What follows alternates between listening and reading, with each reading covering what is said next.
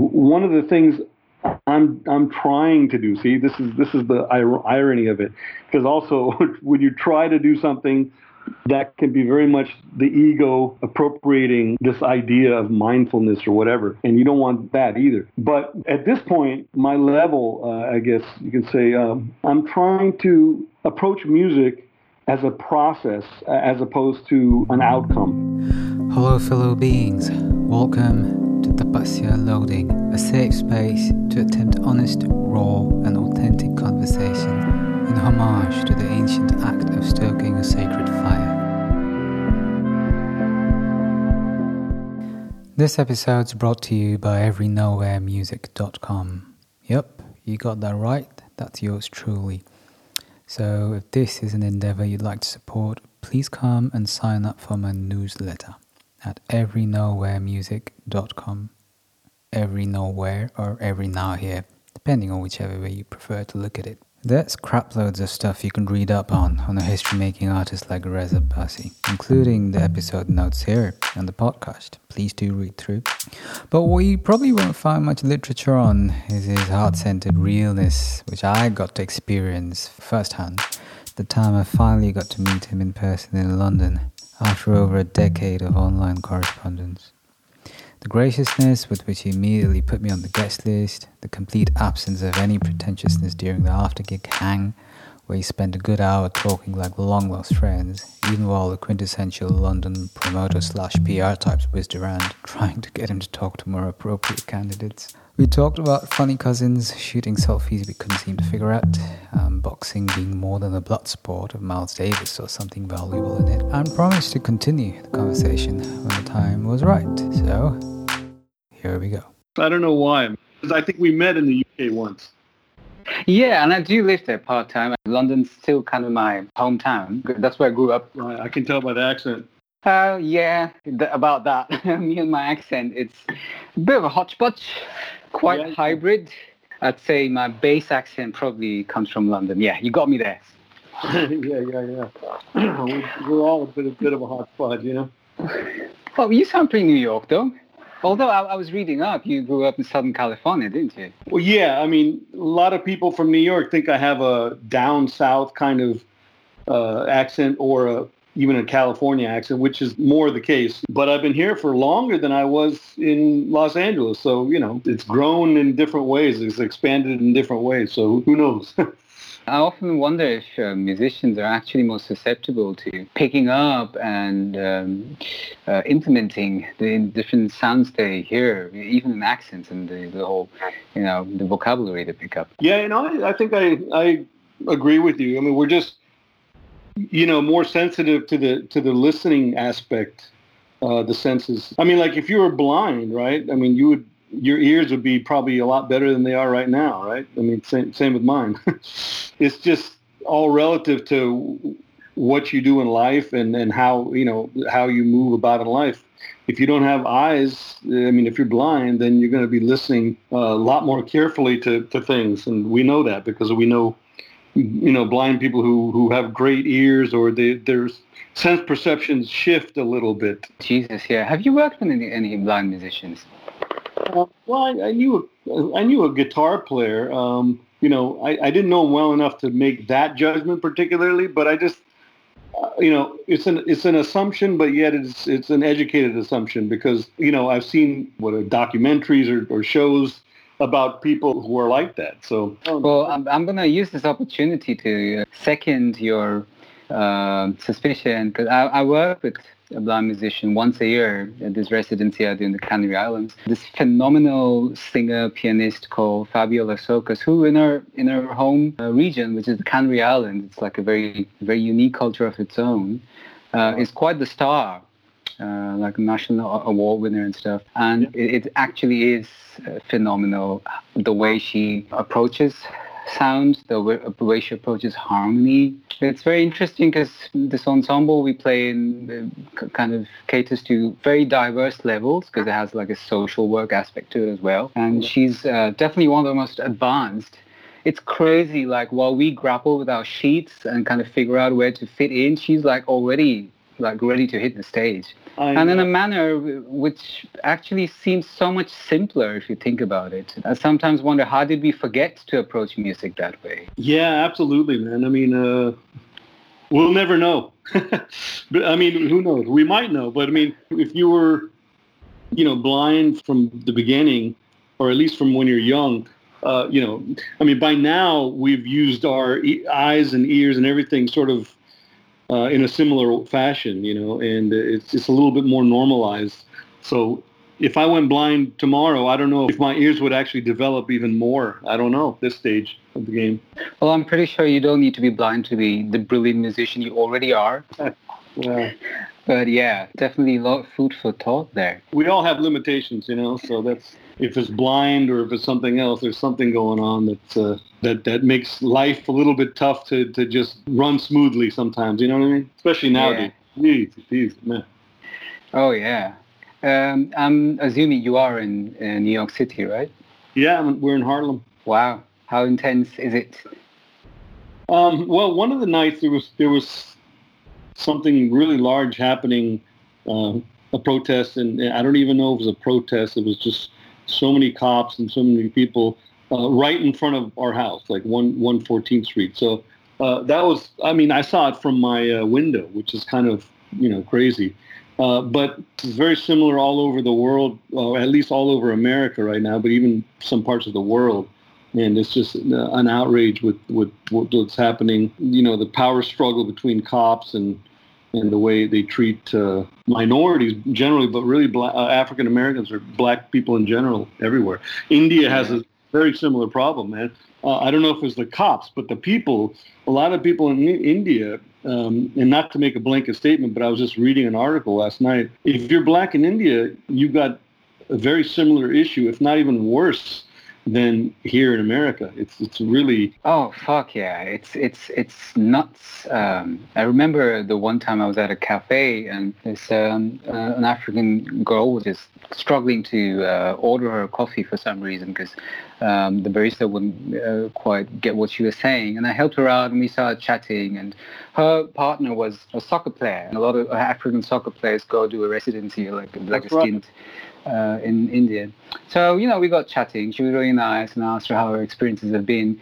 It was very fucking embarrassing for me as someone with South Asian roots. It was, I would hang my head in shame. And it made no sense because here I am in Europe always standing up for rights for, people of color. And then I find out what's happening in like the largest country of people of color. It's like complete cognitive dissonance. Like it makes no sense whatsoever. Yeah, it's amazing to me how India is one of the most spiritual lands on earth, in terms of yoga and meditation, all that, and all that comes with that. But yet it can also be the most trite, superficial place on earth. Really ironic to me. Things we hear that come out of India, or even, Pakistan too. To me, I that's another political ramification. I see those both as one. I don't see India and Pakistan separate. I me know too. a lot of people might, but, I don't. Not me. Yeah, exactly. And I completely share your dilemma. It's a lot to wrap your head around. And technically speaking, like my family's been removed for almost 3 generations now anyway. So my parents are first generation Indians. They came to India as refugees, as toddlers really. Wow. Yeah. Which is why I spent the first 6 years of my life traveling in different places of the world, because they were just traveling doctors, getting their start capital happening, working in different places. And eventually went and settled in India, and a few years later I left. So they're Indian citizens, but as far as my ancestry is concerned, technically I'd be, Bangladeshi. I don't even know what Indian means at this point. Right. And then Bangladesh is part of Pakistan. So, where does that, it's just interesting how it's really one land. And then, you can, if you really stretch it, you can expand that to the whole entire earth. We're just human, right? See, that to me sounds like a solution, at least progress towards the same. Right. Unfortunately, there are a lot of issues that separate us. Religion is one obvious one, but and the belief systems that come with each religion. But politics, which includes greed, and power structures. And it's very complicated to actually consider this whole earth as one unless you're a very enlightened type of spiritual being, or, if you have at least that kind of mentality, which, I think a lot of musicians do, and a lot of artists, in fact. Yeah.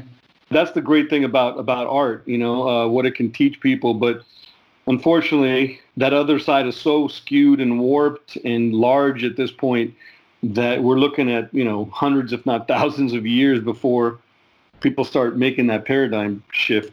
Do we have 1,000 years to spare, though, until we get there? Yeah.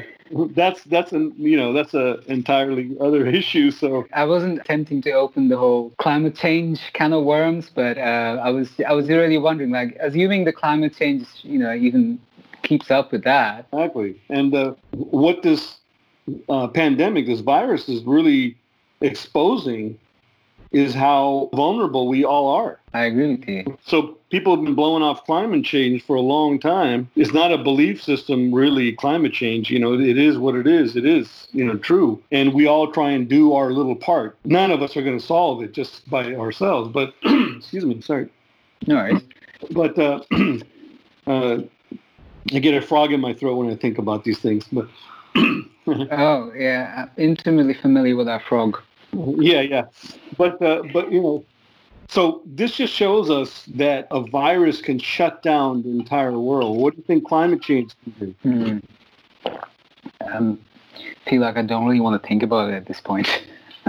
No, but don't have to go there too much. So these are just basic surface level. Just to clarify, when I say I feel like I don't want to go there, it doesn't mean it's not a recommendation. I mean, we all need to go there at some point, and I'm hoping we all will, in good time. You don't have to be overwhelmed by it all day long. I mean, that's not. Worrying is a good instigator towards the process, but I mean, if you sit around and worry all day, you're not going to actually get to the process. So true, man. You struck my interest there when you said music and how it can lead to, for lack of a better term, enlightenment. How has your journey been in this regard? How would you say music gave you that facility to reach that point of looking beyond lines and boundaries and concepts and boxes? Well, that's a very deep topic, man, and I got time. It's an ongoing process, man. It's I see the light at the end of the tunnel, but I have to be honest with you.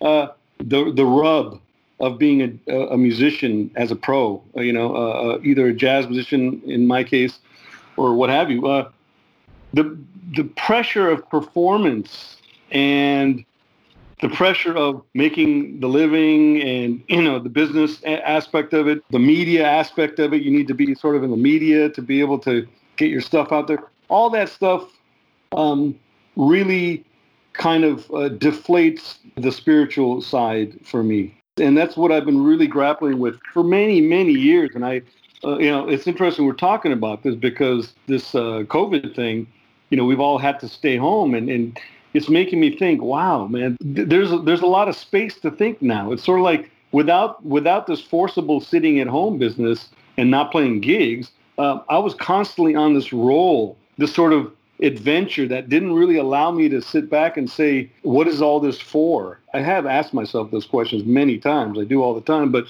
when you have a gig next week, you kind of blow that question off and like, oh, okay, well, let me just get through this next tour or this next record. I really got to practice, I really got to do all this, or I have to make that phone call, or I have to, whatever. So now there's none of that because, there's no tours happening. I can't be calling people up and asking for, concerts and all that stuff at this point. Though, it's almost laughable. All my 6 or 7 tours have been canceled into December. Sorry to hear, man. Yeah, I mean, people are getting, they're going through a lot more than this. So I'm not really, the government is helping us a little bit here for a few months more. So it's all okay right now for Kieran and I, my wife. But I guess what I'm trying to say is the idea that to have music as a spiritual means, okay, I think Coltrane might have gotten there. I think there's a few, Keith Jarrett, there's a few people who might, and I'm just speaking for them. I don't even know if that's really completely true, but for me, it's sort of like this balancing of all this other stuff really, like I said, diminishes the spiritual aspect. So the only time I feel really spiritual is when I'm kind of just sitting home and letting the stuff go and practice. Just not even, I say that practicing, but it's not practicing. It's just emoting. It's just sort of letting the music happen. And that only lasts for, 20, 30, 40, 50 minutes, and I get into it. Then I get tired of my own playing. So that's another obstacle. See, the professionality of an artist, the creativity of an artist also gets in your way. And a lot of this stuff is based on ego. And, I have a strong one. I think most of us do, and we don't even realize it. Wow, this is so good, man. I find it extremely inspiring to hear you talk this way, an artist of your caliber speaking so vulnerably. And I'm not just saying that to make this podcast sound good. I'm also not surprised because I hear this in your music. I genuinely do. Wow. I definitely do. And I'm not sure if you always do, because I know I've been there myself, that you don't always necessarily hear what your music said yourself. Because absolutely, do both. In my own experiences, I've written songs 20 years back, which I'm beginning to understand now. If there's one thing I'm increasingly convinced of, that the source of the music comes from someplace way bigger than our egoistic existence. That being said and done, though, I've also started to notice that the ego, which has always been made out to be this devil, I mean, not everything it does is evil. Someone like you who's worked his ass off to get to where he is technically and intellectually, that hard work is also very evident to hear in your music. There's so much deep thought and work, not just thought. It's hard to find fuel for that kind of work, that kind of grind, although I'm not necessarily the biggest fan of that word, without some support from the ego too, right? Absolutely, yeah. And I mean, so look, as I get older, these questions are arising and sustaining themselves a little longer in my sort of head or my body or my gut or wherever you want.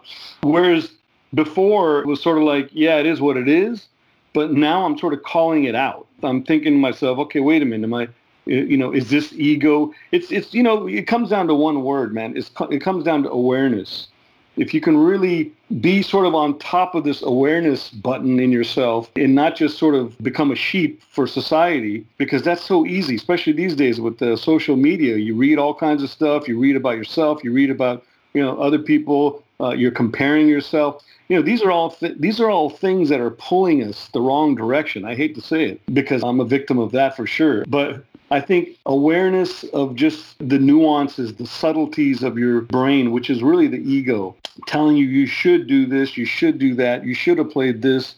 It sort of all comes into the fold, and it's a matter of just, I guess you can say, separating yourself a little bit from that position. And once again, that cliched word, paradigm shift. I think the paradigm shift within yourself is very important, and not to keep talking about that, but one of the things I'm trying to do, see, this is the irony of it, because also when you try to do something, that can be very much the ego appropriating this idea of mindfulness or whatever, and you don't want that either. But at this point, my level, I guess you can say, I'm trying to approach music as a process as opposed to an outcome. Beautiful. And that's the hardest thing, is basically getting away from myself. It's so weird, man. I hear you, brother. I hear you totally. I mean, you're literally taking the words out of my mouth here. But keep going. Well, we all think of ourselves as our thoughts in our brain. And man, it's just so not true. It's so the opposite. I mean, there's that whole argument of free will. I don't want to get into that because I don't know much about it, but how much free will do we actually have? And I believe in free will myself, but there's people who argue that you don't really have a whole lot of free will at all. That's a philosophical, existential debate that we won't deal with. But the idea is I take from that and I realize, what, maybe there's something to that.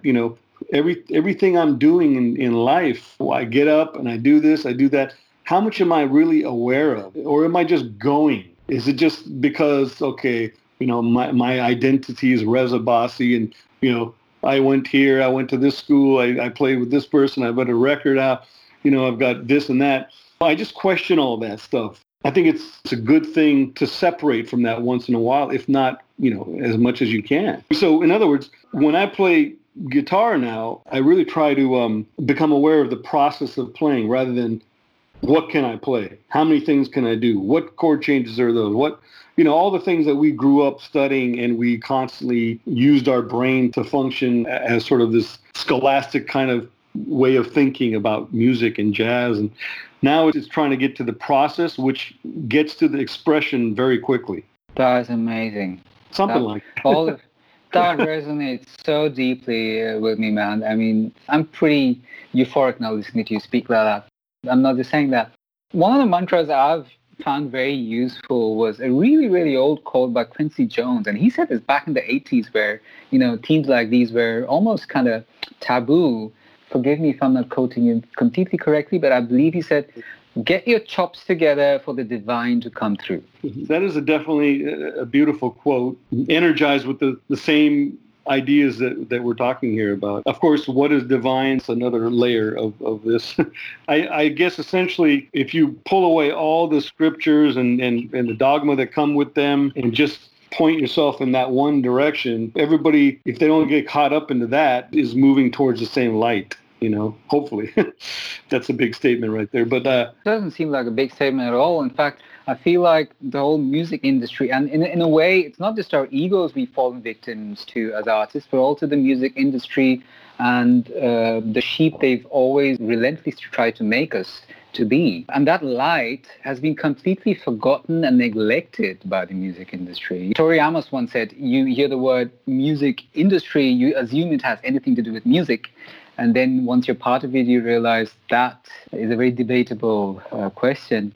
My point being that light's been neglected for so long, I don't think we're getting too woo-woo at all addressing it. Especially, since we do share that common South Asian background. Like, South Asian classical music has always kind of, to the best of my knowledge, seen it the other way around. They've always started off with the premise that, you want to do music as a spiritual path. And in order to serve that light, you want to get into that disciplined lifestyle, so you make sure that light is well served. You want to be of service to that light. When I first moved to Europe to study music, I have a somewhat similar academic background. I was in college for 10 years.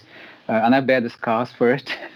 I felt so lost because I was like, where is that part of music education being addressed here? Which brings me to how I discovered you. I don't know if you remember how we met, but it was MySpace. Oh, wow. Are you serious? Yeah, dude, I'm serious. What was that? Oh, my. Yeah, we go back that long. I was in college studying jazz. In a very European white environment of jazz academia. And on the side, I was doing these clandestine sessions with my guitar, trying to figure out if I could hear some of the more Eastern-inflected melodies in my head and if I could kind of strike a balance. And I had some recordings up on my MySpace site. And you commented, still remember, you said, wow, you sound wonderful. And what you probably don't know is I spent the next 5 minutes dancing around my kitchen when I read that. Oh, God. Because, literally a couple of weeks back, I discovered your music. This was when Downbeat had just started talking about you. And there was that quote from Pat Metheny about how you're, the guitar player to watch out from. But, yeah, I mean, he did say some really nice things. He sent me a nice email. Go ahead. Yeah, I just don't want to get the wrong words out there. No, not at all. There are no wrong words on this podcast, man. But, yeah. Discovering you, though, you and your music, and I need you to know this, has been an extremely healing experience for me, because at the time I was suffering from severe cultural schizophrenia. Because on one hand, I was in this world of European jazz academia, and the way jazz is taught in Europe is a little different to the US as well. It's almost studied as American classical music, and it can be quite dogmatic at times. And on the other hand, I had this background of having grown up with a lot of Indian classical music. My mother is a dancer. And, I studied some Indian music while I was during my time in India. And I was really grappling so hard to find some common ground of these worlds not being so different after all. At the time, there were a lot of in inverted commas, world fusion, Indian fusion kind of things happening. But a lot of that was just very in formative stages. And personally, without being mean or anything, I've never been a fan of what's going on under that label. For the most part, me neither. Yeah, because it's just one culture appropriating the other from my perspective. And then I heard you, and it was exactly what I'd been waiting to hear, like all 20 years of my life till then, or 21 or 22, I can't quite remember. You remember what record or what music? Bazaar. Oh, Bazaar. Oh, okay, that late. Yeah. Okay, because I did one called Snake Charmer, believe it or not. So I know that's a funny title, but it's referring more to the Kundalini meditation. Oh. But anyway, at the time I probably didn't, realize that. But, that what came before Bazaar. The second record from that band basically was Bazaar. I'm definitely going to go check Snake Charmer out right after we finish this. Yeah, I don't even know if it's up on anything for free, but I can always send you something because that's... Please do, because yes, I noticed like not all of your music is available everywhere. I mean, I still have the CDs I bought back in the day when people bought CDs. Coming back though, it really was an extremely healing experience for me because for the first time I could see someone who's actually gone into the depth of what music is from, at a level almost cellular where it's not about concepts anymore. And you learned rules and you broke them at a level and depth so legit. It was really elevating. Well, that's great. I appreciate that because that was kind of my goal. I mean, it's a strange thing because I'm on the fence with this. I don't even know where my opinion lies, but I feel like sometimes if you study too much of a thing, a good thing, like Indian classical music, either north or south, or if you study too much, even, jazz or whatever, I think that may... I don't know. I don't know if this is true, but I wonder if that limits your ability sometimes to add your own ideas, or bring out your own personality. That resonates with me. Yeah, like I said, I don't know. I would never say don't study anything. I mean, like obviously that's not what I'm saying, but to the point that I would want to sound like a sitar player or something like that. If I studied sitar and brought it to my instrument and worked out all the phrases, I never wanted to really do that because I didn't want to appropriate that sound so much, especially on an instrument like the guitar, which it's not the same. It's just not the same can of worms.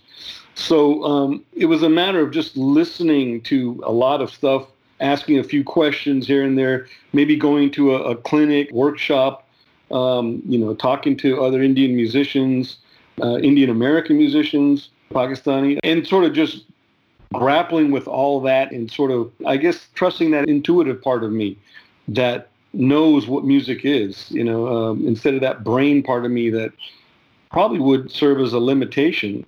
The heart and the whole body has got a lot of personality, and as much as the brain does, and the brain thinks that it's the thing that's doing all the work, but it's not. So we know the gut has a lot of influence on our entire body. So that kind of thing. I don't know if that was kind of vague the way I was saying it, but I'm also trying to think about it myself. No, not vague at all, man. Quite au contraire. Not vague in the least. That makes so much sense to me. So many important points there. Number one, not getting to a point where you're studying something for the sake of studying that, because that runs the risk of appropriating the same. And just remembering the brain is just one part of the entire ecosystem. There's also the heart, there's the gut. There's so much information in there that's so valuable, at least for me as a musician and an artist. Yeah, go ahead. Sorry. No, not at all. Please, you're the guest. And that's, of course, not saying that is black or white. I mean, you can study something with the mind and the heart. I mean, most Indian classical musicians are very beautiful in the way they play their instruments, and they're studying very deeply at the same time. So I believe in that for sure. I mean, I've done a lot of homework in different areas, but I think like Charlie Parker said, learn your instrument and then forget it. And I think if you just work off of that, you think some of the magic in terms of trying to create a sound of your own to some degree without doing the ego, let's just say adding to the vernacular. That's what I'm interested in mostly. It's not like, my sound, Reza Bassi. More like, well, if I sound like everybody else, then I'm not adding anything to the music. With my upbringing, I have an opportunity to delve into all these things sort of through the DNA. You know, you too. We were all brought up with brown people around us, and you know, I was brought up in America, so all that serves the music. I have a memory of you which I found very inspiring in a different context. I remember watching an interview of yours. Hopefully I'll be able to cycle back to how that's relevant to what you just said. This was when, you know, independent interviewers and podcasts were just about starting to hit off. And this was an interview you did on YouTube with a very random music journalist, no one well known, who clearly wasn't necessarily very familiar with the jazz vernacular as such, outside of venue, wherein she asked you, wow, your music, it sounds a lot like Led Zeppelin. That was a long time ago, man. That was a very long time ago. The reason I address this, though, that the part I found most inspiring is how respectful you were when you answered. A lot of jazz musicians have no clue how to react to a situation like that, wherein someone, a music journalist, comes up to them and says something they've been programmed to think as inappropriate or ignorant or whatever, you know, for lack of a better term, which is not what I'm calling her, but to just respect. And I remember your answer was, I don't want to take that away from you. And then you went on to elaborate more deeper connections. And I want to say that, for me, immediately set you apart, like a class apart from so many musicians who've fallen prey to the dogmatic structures of the genres they're supposed to belong to. What would you say has been the driving force behind that? Can you contextualize it even more, like the driving force behind the openness, behind your ability to so naturally and organically respect someone else's perspective without judging them? I was just caught up on the Led Zeppelin thing. I was thinking about Led Zeppelin. Yeah, it was a funny interview. Yeah, just funny. But so are you saying, like, how is it that I sort of have been influenced by groups like that? No, quite the contrary. Most jazz musicians I know, especially at the time, this was when internet wasn't that big and people could get away with being a lot more nasty. And jazz musicians have had a reputation of being a little arrogant, they're a little snobbish. Right. But you were really kind and open and just very cool about it. And you didn't seem insulted for having someone say your music sounds like Led Zeppelin. I get you. Yeah. So that's what I thought you were saying. But there was no sort of deep answer to that other than maybe there's a section of the music that she heard that is influenced by Led Zeppelin. I mean, you know, I did grow up on rock and roll. I think part of it is because I'm a guitar player. If I was a saxophone player, maybe not. Maybe I would have a little bit more of a funky attitude, but I don't even see why. I like how you say funky attitude. Yeah. I don't know what the purpose of that attitude would be. I mean, like, look, I mean, here's one thing a lot of journalists do, okay? And this is, I'm not into this part of it. It's not her, but it's just in general. Mm-hmm. They'll take like, you know, a minute of a tune, and then they'll write about that, or they'll remember that in your conversation. And it's like, man, that was just a minute of the whole thing. Like, you're gonna, like, sometimes you see reviews, and they're talking about this one section of a tune on a 60-minute record, and they're making it sound as if the record is influenced by that one, whatever that one thing was influenced by. So if it was Led Zeppelin, well, Reza Bassi is influenced by Led Zeppelin. This record is influenced by Led Zeppelin. You know, that's when I feel like it's really taken out of context, and it's unfortunate. But in that circumstance, I think, you know, that was only one of the questions. So she was excited about that. And you know what? I would have to say I am influenced by Led Zeppelin. I mean, awesome. You know, I mean, I'm influenced by rock and roll. I mean, I definitely don't live under a rock. How could you? No pun intended. But how are you not influenced by 70s rock and roll, 60s, 70s rock and roll, Beatles? You know, then Led Zeppelin, then someone like, you know, like a band like Van Halen or something. How do you grow up in this environment and not hear any of that stuff? Because the fact of the matter is, once you hear that stuff, you're influenced by it. Absolutely. You know, you don't have to buy all records and sit around and listen for 10 hours a day. So I see nothing wrong with that. But when you're writing it journalistically in a review that's only like, you know, 100 words or something, then it's a drag. But if it's if it's a broad stroke in a larger interview, that's fine. There's so much to learn from what you just said, man. And also, I think the point I'm trying to kind of approach with what I just said and asked you is, it was a very apparent reflection of how broad-minded you genuinely are as a human being and as a musician. How you've done a fantastic job of not falling prey to dogmatic systems of looking at music. And I was wondering, would you say your upbringing, the kaleidoscope of cultures you grew up amidst, may facilitated that broad-mindedness?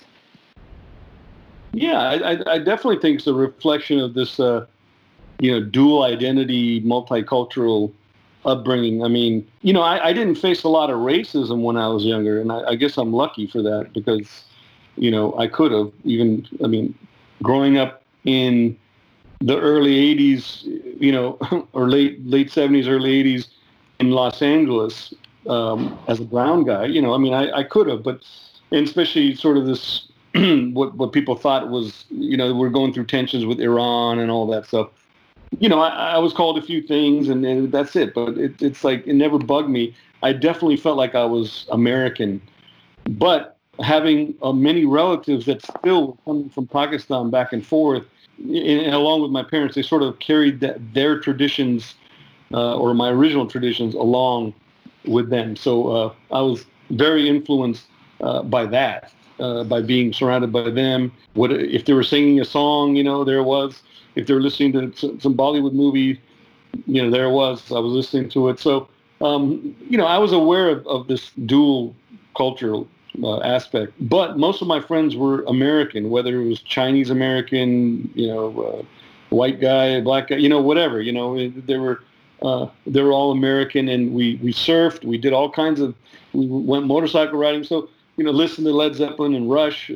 So it was a very American upbringing, but I think the idea that I had both these areas to work off of, like at home, it would be a totally different thing than when I went outside. So that is not usually the case for everybody. So I think that helped me keep a diverse space in my mind and like open to diversity kind of philosophy. Beautiful. When did jazz happen? Well, it's kind of a weird story, but I had a friend that was, he was barely a friend at the time, but 1 year older than me, and he was playing rock, and I was playing rock when I was 14 or so, 15, and I didn't really discover jazz until I met him at a gas station. It was really weird.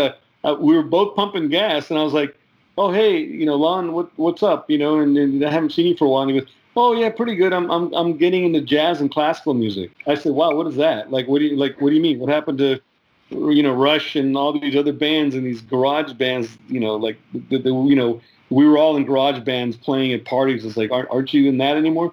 And so he was like, "No, I'm going to prepare to go to USC, University of Southern California, and get into their program." And I think he was 16, I was 15, or no, I was 16, he was 17. So. Because we were both driving.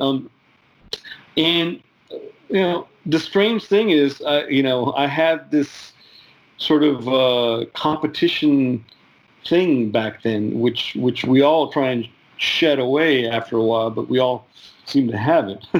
It's the ego. And just the fact that he was studying this stuff, I figured, you know what, I'm going to look into that. I said, can we get together? And we got together, and the first thing he showed me was what his teacher was showing him, which was from the Omni book, Opera Va from Charlie Parker.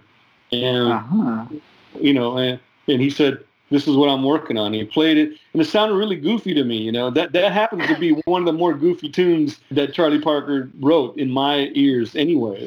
It's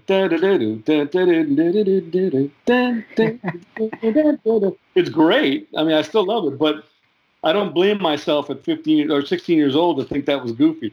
Not at all. I don't think anyone needs to feel the need to blame themselves for feeling what they do when they hear music. Yeah. I mean, something like Blues for Alice, that doesn't sound goofy to me at all.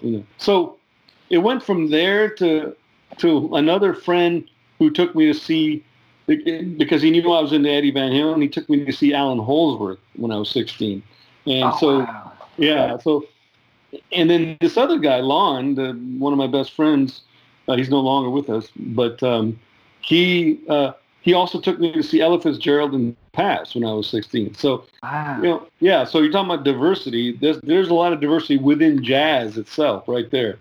I know, right? It's actually the original world music, so to speak, which in itself is a weird genre in itself. Exactly. But so I discovered jazz sort of full blown, like all aspects of it. Because if you think about Joe Pass and then you think about Alan Holdsworth, it's like they can both be considered jazz musicians. I mean, I know Holdsworth is treading on some other things, but if you want to put them in that spectrum, they're like polar opposites of the same similar world.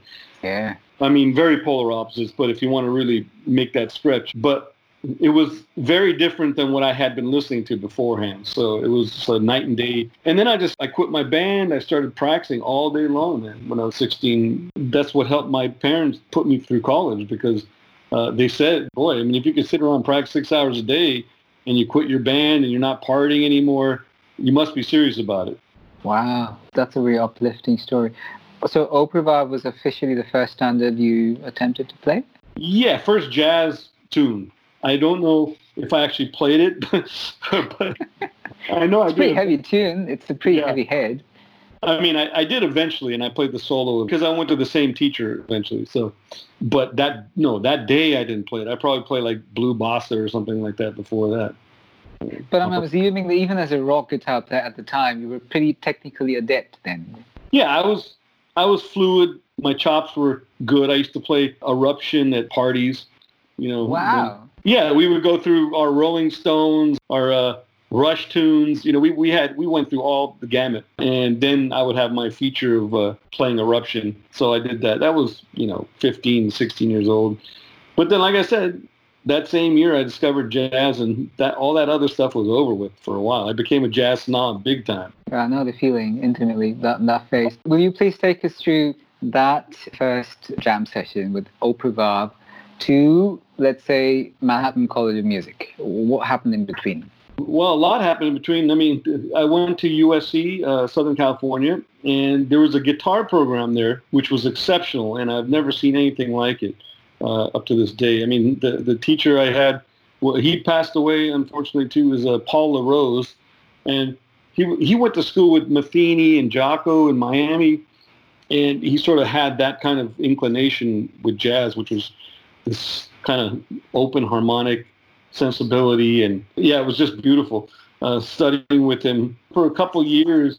Also, a gentleman who's still with us, Joe DiOrio, was part of that, later became part of that guitar department. So between those two guys, I got a lot.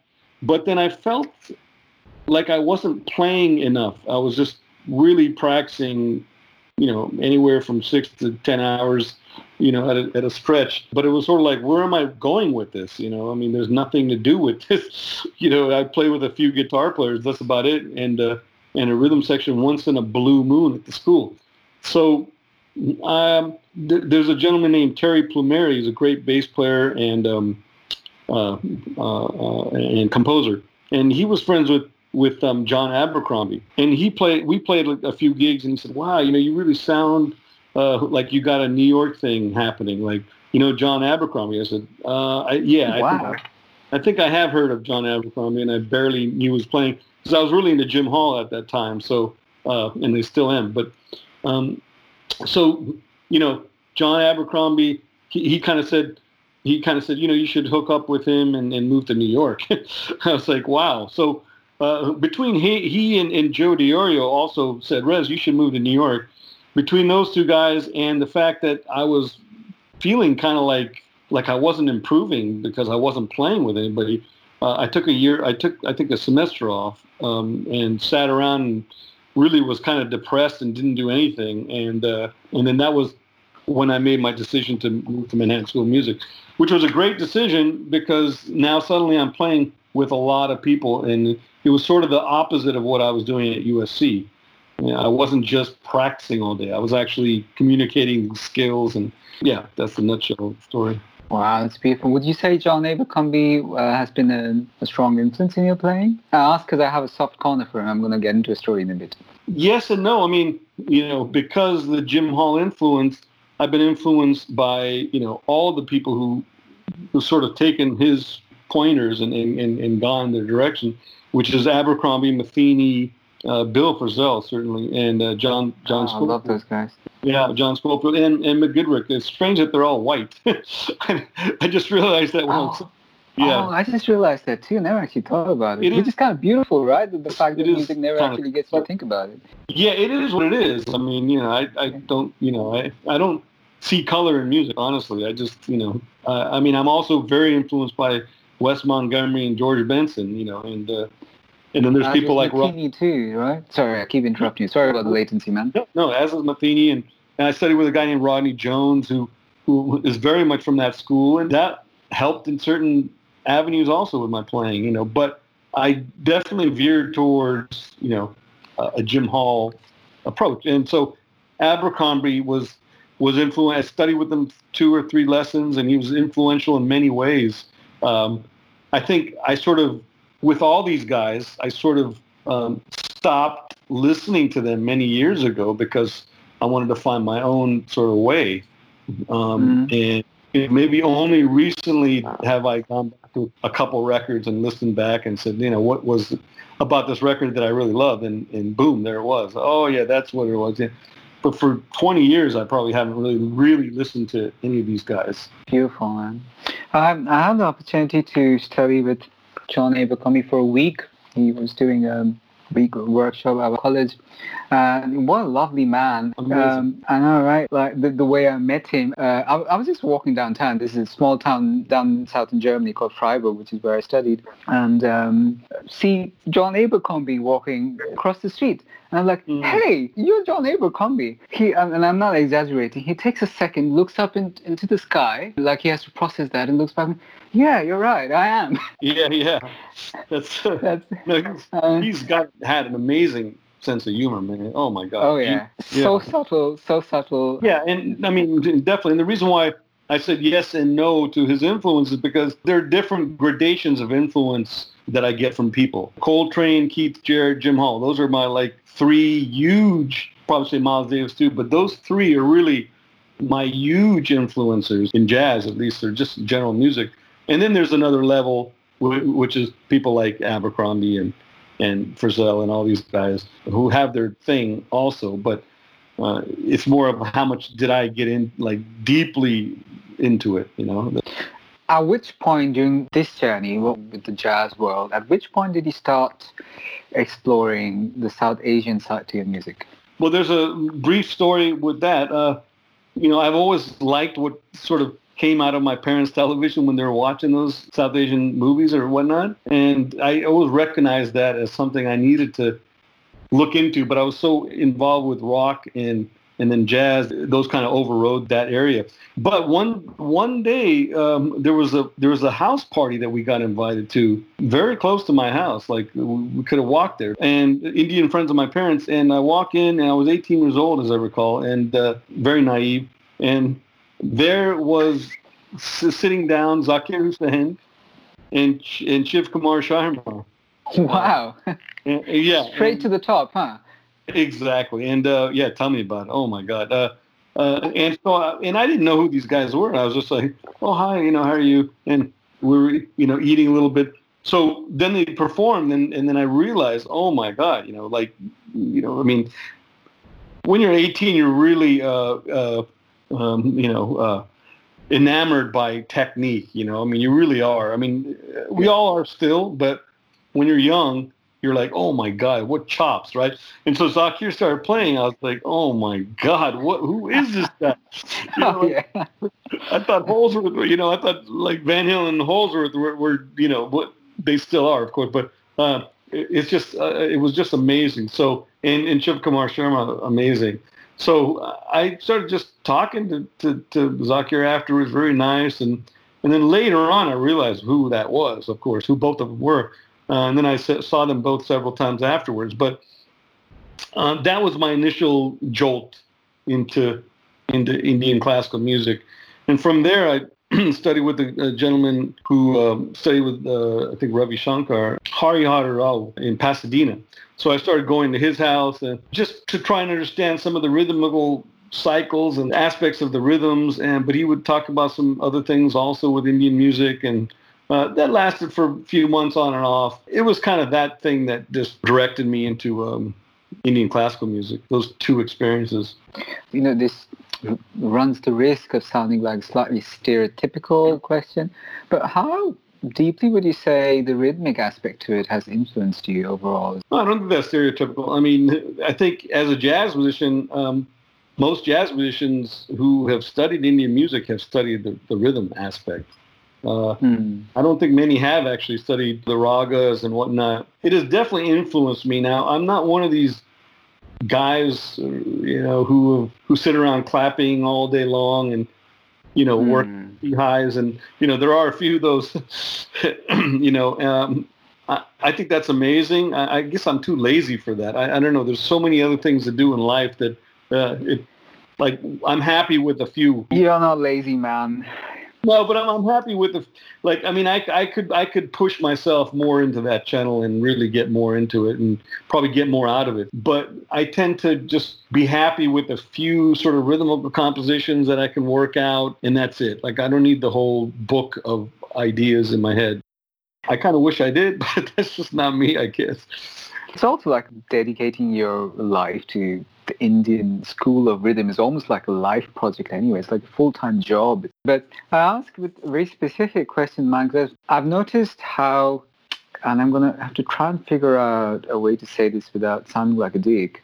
I've noticed how you've focused more on the organic side of the Indian rhythmic culture, because Indian classical music, there's also like a class system happening there. Like, most of the focus Indian rhythms have enjoyed have been the more complex mathematical sides to it. Exceptions prove the rule, of course. But there's also a very grounded, raw, tribal side to Indian rhythms too, which doesn't really get talked about a lot. And to be fair, a lot of Indian musicians, in my experience, have always tried to cash in on the complexities that their studies have familiarized them with by default. But I've noticed the way you've implemented that South Asian Indian rhythmic side has always stressed on the organic and not on the cerebral. Has that been a conscious decision, or would you say it's just been something that happened with the flow? I think both. There's that aspect I'm talking about where, I call it lazy, but I know that's being rude to myself. It's not completely lazy or anything. It's just, I can definitely use some more lessons with this stuff, most definitely in Konakal, the South Indian rhythm aspect, because I have friends that do get into it, and they're like guitarists and pianists, and they seem to know a lot more than me about specific things. But I think you're right. I think you're on something, that there's something organic to not actually delving heavily into it. Like I said, I'm on the fence. I don't know which one's right or wrong or whatever. But there's definitely something, the way I approach jazz is not to imitate a Coltrane or a Keith Jarrett or Jim Hall or who have you. Learn from the essence of what they're doing, not the derivative notes exactly. And there's a fine line between that, because you really need to learn the notes too. But, that's the way I've approached jazz. I feel like there are only 12 notes plus the octaves on our instrument, right? Unless you're a microtonal person. But, I'm a human being. Why can't I just come up with my own stuff, just like everybody else did? I know there's traditions to follow and all that. And, okay, I learned that. But now that I learned that, I definitely don't need to emphasize that learning. That's the way I looked at Indian music, or at least the rhythm aspect of the rhythmical. Because I would be in many bands and they would have charts, and I'd have to learn T-highs and all kinds of things. And I figured, well, if I learned it to perform it like I have, that's enough. Like, I don't have to memorize this stuff. I don't have to, make 20 variations on it. I've learned a handful of T-highs. I get what it feels like. I'm sure you do too by now. If I can sort of, for lack of a better word, not imitate, but stretch that that experience a little bit into my own by using the essences of all this stuff, then I think it might come out differently. I hear you. And it might not come out on the downbeat. You know what I mean? That every Tihai ends on a downbeat, which is Absolutely great. And it's like, that's just an example, though. It's great that it ends on a downbeat. And that's the rhythmical cadence that we're talking about, that we hear. But what if I just took the idea of the Tihai and the whole syncopation of it? That's what, the Tihais are based on. You can hear the syncopation within the phrase. What if I just focused on syncopation and not landing on the one, but yet took the essence of Tihai? So those kinds of things are what I kind of work with, and if they don't come out, they don't come out. But if they come out well and I like it, it doesn't have to be a Tihai, like legit. Yeah. I also see a certain strain or a certain approach happening in these past 20 years. Konnakol isn't as exotic anymore. It's almost becoming like a universal language. Most musicians most jazz musicians anyway, know what Konnakol is. Absolutely. And it's very interesting how there's already a bit of a vaguely marked division between the two groups who are approaching it in very different ways. And this divide has existed in India as well the whole time, because I don't know how much you've gone into it, but like Indian rhythmic philosophies do have a bit of a divide. Like there's the folk rhythm, and then there's the intellectualized, like the complex classical rhythms. And their approaches and maybe even roots, I don't know if roots are the right word, have been quite different. And just to clarify, I love both. Yeah. Indian folk rhythms have been such an underrated and such an underdog. And they actually are the roots on which classical music has been based on, at least partially. And they never really got enough credit. And also learning a Tihai or, 21/8 or something, is easier for a certain type and to learn on the surface without actually getting into the depth of it. I know that sounds extremely counterintuitive, maybe even judgy, and that's not where I'm getting at though. But I just find it kind of repeating a certain paradigm of, okay, I'll just do my Konnakol course now and learn to calculate this rhythm and just, finish that course and leave calling myself an qualified Konnakol musician or whatever it is you call after qualifying in a course like that. It irks me a little. It irks me how it's being approached. But I guess it's that approach to rhythm has been divided throughout time. I mean, I don't know how your experiences have been, probably way more diverse and way more intense. But I seem to run into two very definite types of musicians, one who approach rhythm from their gut and the other who approach from their head. And then there's my favorite who use both. And you fall under that category from my point of view. No, I hear you. Now, when you say folk music rhythms and stuff, are you talking about Rajasthanian or like what other folk? All over, man. Like, that's exactly it. It's like an entire study of its own. I toured with a gentleman called Tonmai Bose, who used to play with Ravi Shankar as well. And for a year in this project he called Tal Tantra. I was just guesting on it for a bit. I was a little out of place, to be honest, with the entire approach. But one of the things I really loved about what he was trying to do was revive some of these folk rhythms. So he actually went into these like obscure Bengali villages and found like a dholki player. It's a dholki you can only learn from that family he came from, because it was literally dying out. And he was about to give up playing this dholki because he couldn't afford to feed his family anymore playing it.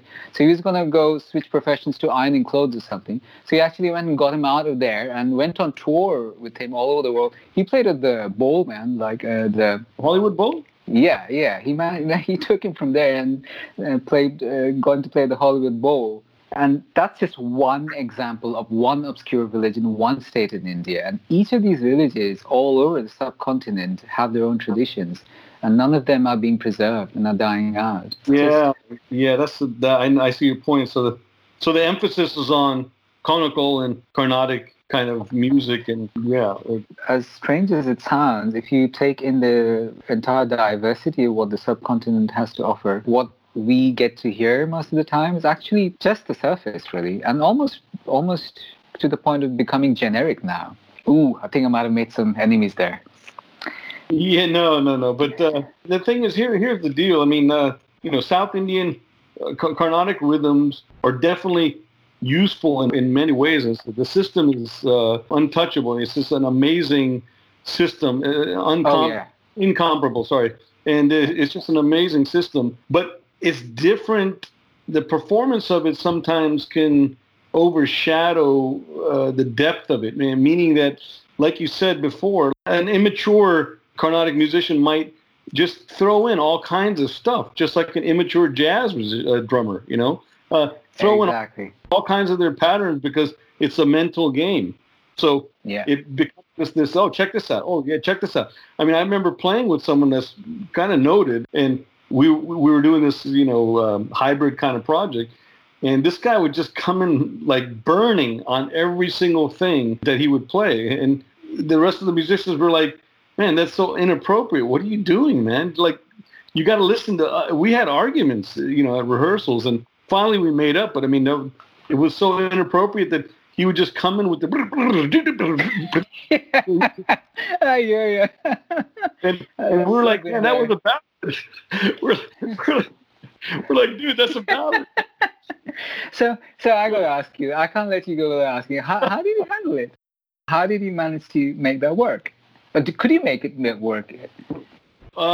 It took a lot of hair pulling. We had to raise our voices a little bit when it just wasn't sinking in. I mean, we're trying to be Indian, but we have a timeline. We have to get this stuff together in, like, let's say 5 days, and every time this dude comes in, he's doing this, and it's sort of like the rest of us are looking at each other.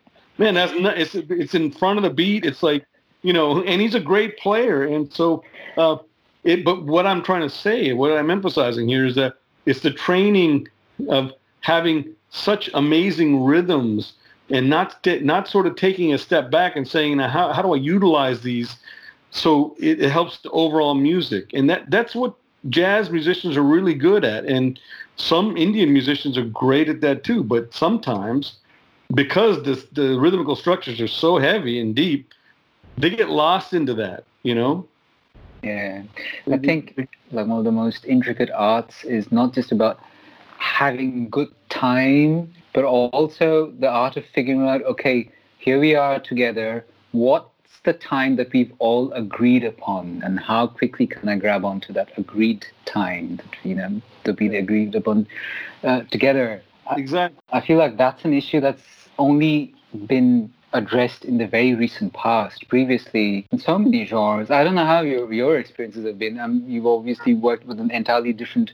league of musicians, but I've been witness to so many arguments on who's on time and who's not, pun intended. I know. Yeah. It's crazy how people forget, and this is a reflection of our entire world. It could circle back to what we started off this conversation with, this whole idea of objective time, like this objective truth. No, there is no objective truth. There is no objective correct time. It's about, how close can we come to agreeing upon where our collective time works. Yeah, well, exactly. Yeah, now, I mean, just to harken back on the idea of this guy playing, it's not a blanket statement. Like, not everybody's like this in jazz or Indian music. Obviously, it's not a comparative thing. But I find with jazz, the mentality sometimes is more from the percussionist aspect to shape the music. And with sometimes, not always, very rarely, you will find either in jazz drumming or Indian drumming that the person is just too caught up into the actual rhythmical foundation and doesn't shape the music. So it happens, and that was one experience that I had. I got to get a little nerdy, though, because I don't want to let this opportunity go. Would you say what you just described, might have something to do with the fact that Indian music, most of it has been linear by nature traditionally, whereas Western has been more vertical? Linear meaning like... monophonic? I see. Yeah, melodic.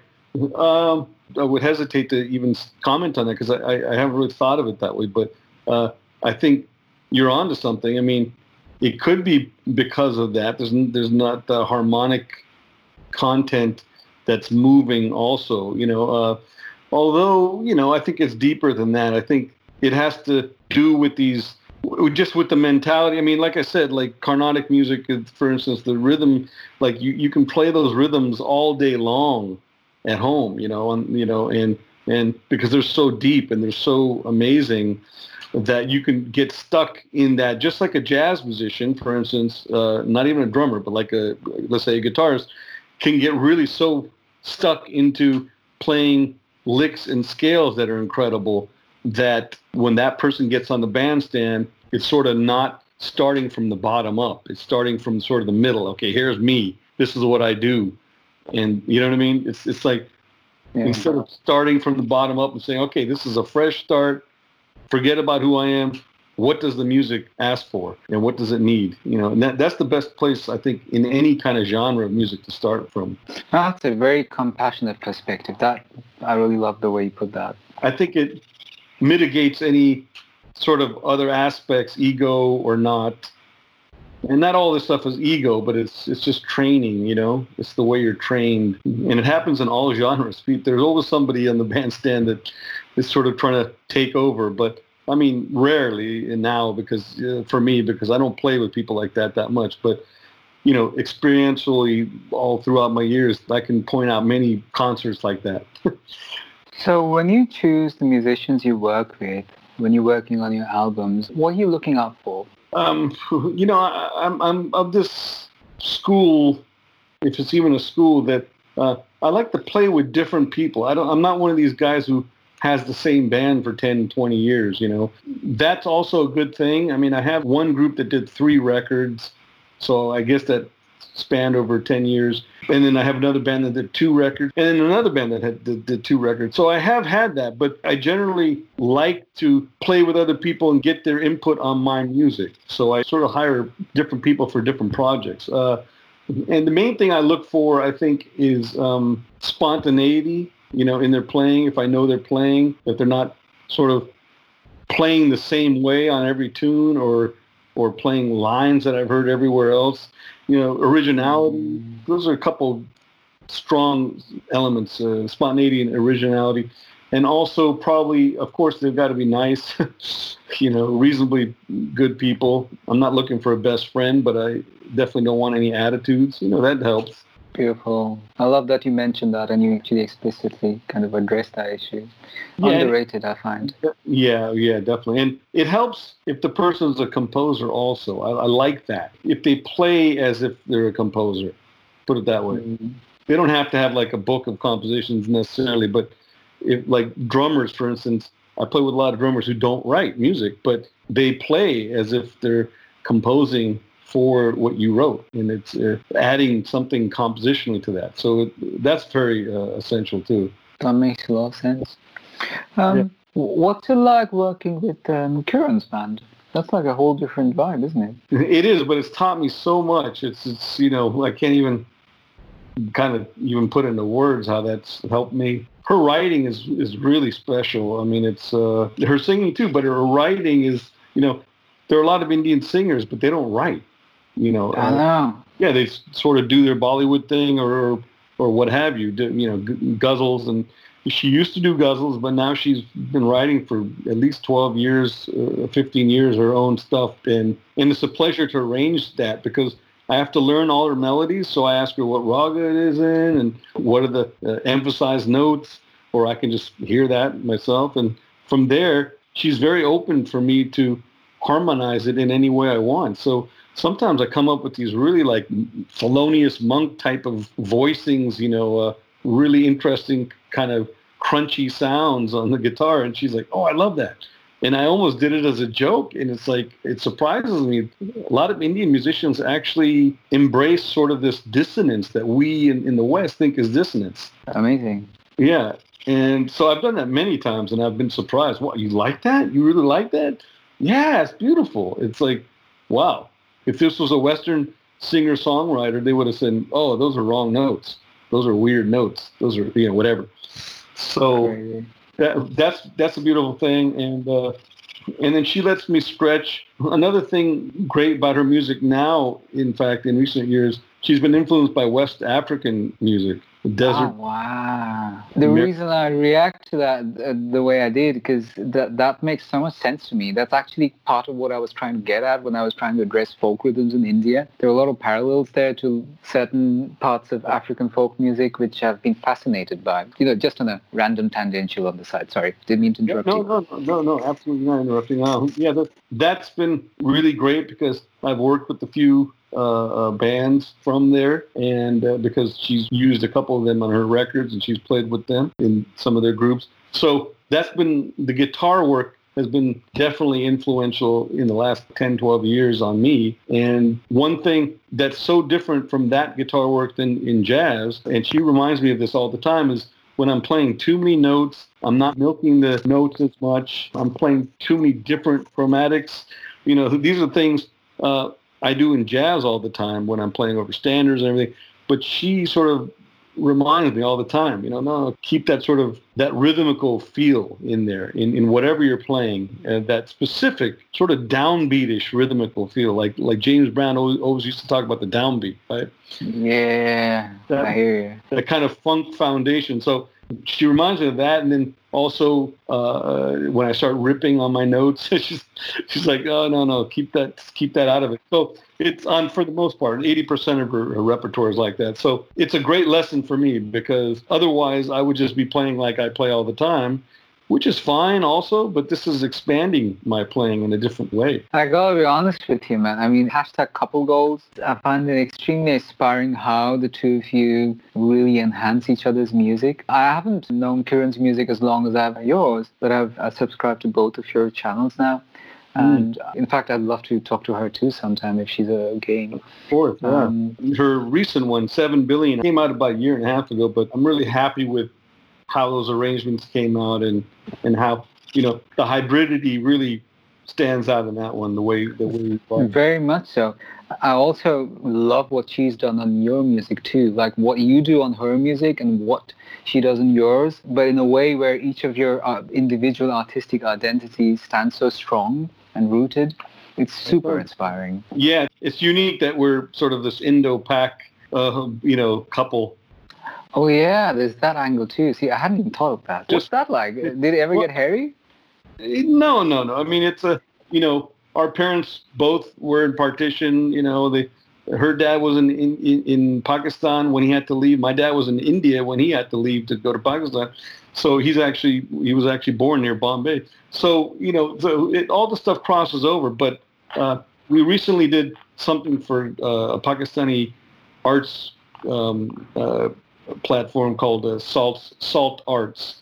And so they were kind of pushing that thing on it, like, you know, for promotion. They were saying, this is a real Indo-Pak couple living, you know, we can all get along through art, you know, that whole thing. So it just kind of stuck with me after that. I was like, yeah, that's true. You know, we are, you know, if you live in India or Pakistan, you may not think that Indian and Pakistani people can be married and create art, and yet it's heartbreaking and ridiculous, right? This whole divide, it's just so fucking ridiculous. And it's brainwashed. I mean, if a cheesy, yeah, absolutely. If a cheesy label like Indo-Pak can at least make good things happen, I'll stand for it. What the heck? Yeah, I know. What are you gonna do? Yeah, no, I mean, I'm in a trio with Rudresh Mahantapa called Indo-Pak Coalition. Oh shit! I totally forgot about that. I'm so sorry. Yeah. Okay, no, but that's at the first he was. Should we name it it's his name, but I mean, I was like, yeah, what the hell, man? I mean, Indo-Pak Coalition. It's crazy. I had no idea. It's only I was recently chatting to a Pakistani friend of mine. If you have a Pakistani passport, you basically can never enter India unless you're a diplomat or something. Well, I had that situation. 3 of my tours got canceled in India because of that. No way. Yeah, 3 times I couldn't go. But now I have a certificate saying that I'm no longer connected to Pakistan. But wait, you're an American citizen, aren't you? Yeah, but I was born in Pakistan, so my passport says born in Pakistan. So once that's Jesus, once you're that's there, kidding. yeah, they say nope. Well, they didn't say nope. They just said you have to wait 6 months. And I'm like, well, I'm supposed to be there in a month and a half from now, and yeah, that kind of thing. So I have a paper that's a renunciation of my Pakistani citizenship, which is ironic because I'm not even a citizen of Pakistan, but that's the way it works. And so I haven't tried it yet, but that's what India said you need to have. And so I had some contacts in Pakistan, so I got it done miraculously, I suppose. But because I don't even have a Pakistani passport, so they were saying you need to show your Pakistani passport. I'm like, what? I don't have one. I was 4 years old when we moved to America. So we haven't tried it, but there has been no reason really to go to India yet since I got that, which was about 4 years ago. I don't even have a reaction to that, man. Like, I don't even know what to say to that. It's pretty ridiculous.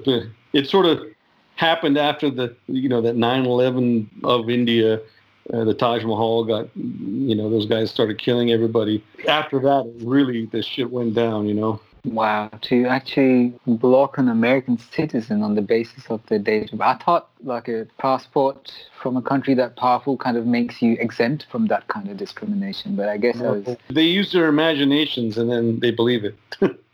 That's the problem. I mean, this is besides the point, but I'm not a Muslim, so it doesn't say that on my passport. So again, if you're from Pakistan, you're a Muslim. That's another thing that they're sort of putting on there. It's been dark the past few, like the recent developments, the political landscape. I don't think I'm qualified enough to make an official comment on it, but I do know that it feels very, very wrong to me, and I do hope that we can look forward to times where it'll be something we can laugh about. Yeah, and you've been doing okay. I mean, I see some things that you put up, and they sound great, man. I mean, I really dig them. You got thanks, man. A lot of music in you. Cheers, brother. It means a lot, and it really does. You're one of the very few people whose opinions I hold in extremely high regard. So please know that means I'm going to go do a little dance later on after this for that. No, seriously. Yeah. I've been trying to stay productive. It's been a little crazy since the COVID thing. Yeah. My label, who based in the US, by the way, in California actually, they're going through some major restructuring, so I'm waiting to see where that leads to. Since the COVID hit, we were all going through uncertain times regarding everything, really. And all my tours have obviously been cancelled as well. Japan, Indonesia, US. I was supposed to be in New York right now, by the way. Oh, damn. This conversation with you is some source of solace. And one of the first things I would have obviously done was hit you up. But at least we get to do this. And I have no idea when I'll be on stage again. And my tour plan's nothing close to the kind of business yours is. But I am a little earnest and a little anxious about when I'll get to be on stage again. Financially, you're okay right now? Yeah, but I'm quite privileged, I got to say, because I have a teaching gig with the city council here where I live. That's what keeps me in Germany. I'm glad this is where I got to do the whole lockdown thing, because I have my studio spaces here where I can go work. And also my life in Germany is pretty isolated anyway, so I didn't have to go through any major lifestyle changes. Yeah, I know what you mean about that part of it.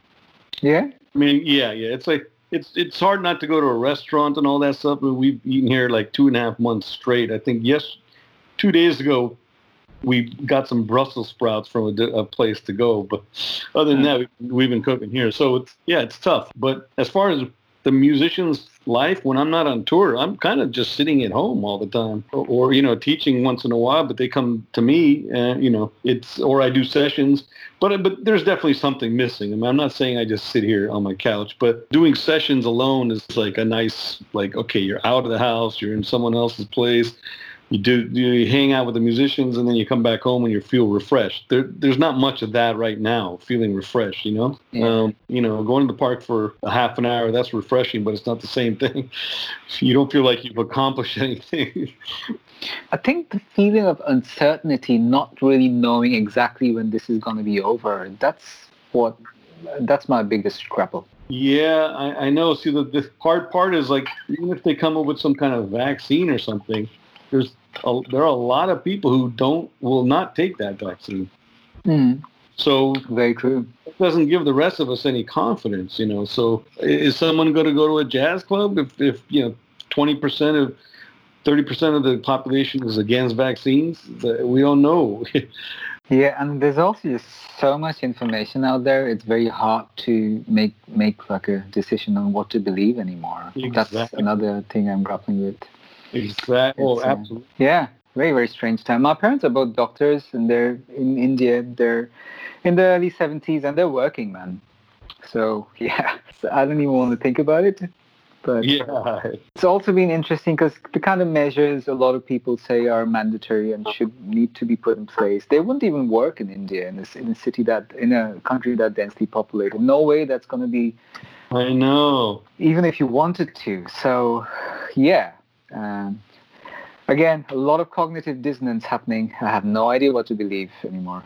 So I'm just kind of letting go and taking every day at a time, one day at a time.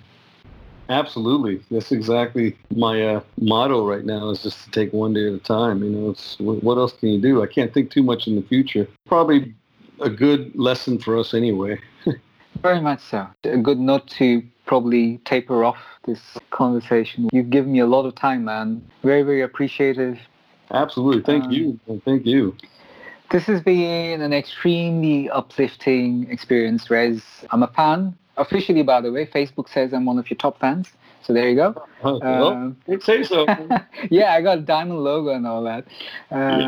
Very proud to be one. And yeah, Ro, you've had a very, very deep impact on me as a musician and as a third culture kid. And I want to thank you for taking so much time for me today. Thank you. And I'm a big fan of yours as well. And we should, think about doing, I know we talked about doing something via computer or whatever, but if you ever want to revisit that, we'll talk. Oh, absolutely, man. Be sure I'm going to take you up on that someday. It's on my bucket list. Yeah, that's all good, man. I'm here. Awesome, brother. I'd love to connect with you musically someday. I'm just a little intimidated, and I'm going to have to get my nerves together first. No, I'm the last guy you're being intimidated about, man. No, let me tell you. Yeah, you see, you got to realize that at the time I discovered your music, I was an extremely traumatized jazz student. So there's that 20-year-old traumatized jazz student who always threatens to rear its head. So I'm like 41 now, but I can't still get over that guy. That's good. So, yeah. Gratitude from the bottom of my heart for listening to the very end. Please consider taking a minute to subscribe to our show so you know when the next episode is out. This is a labor of love, one I hope snowballs into one that's sustainable in its attempt to support independent thought and authentic relating. And having you as a regular member of our audience is what makes that a realistic prospect. Much love, and talk soon. Just another voice out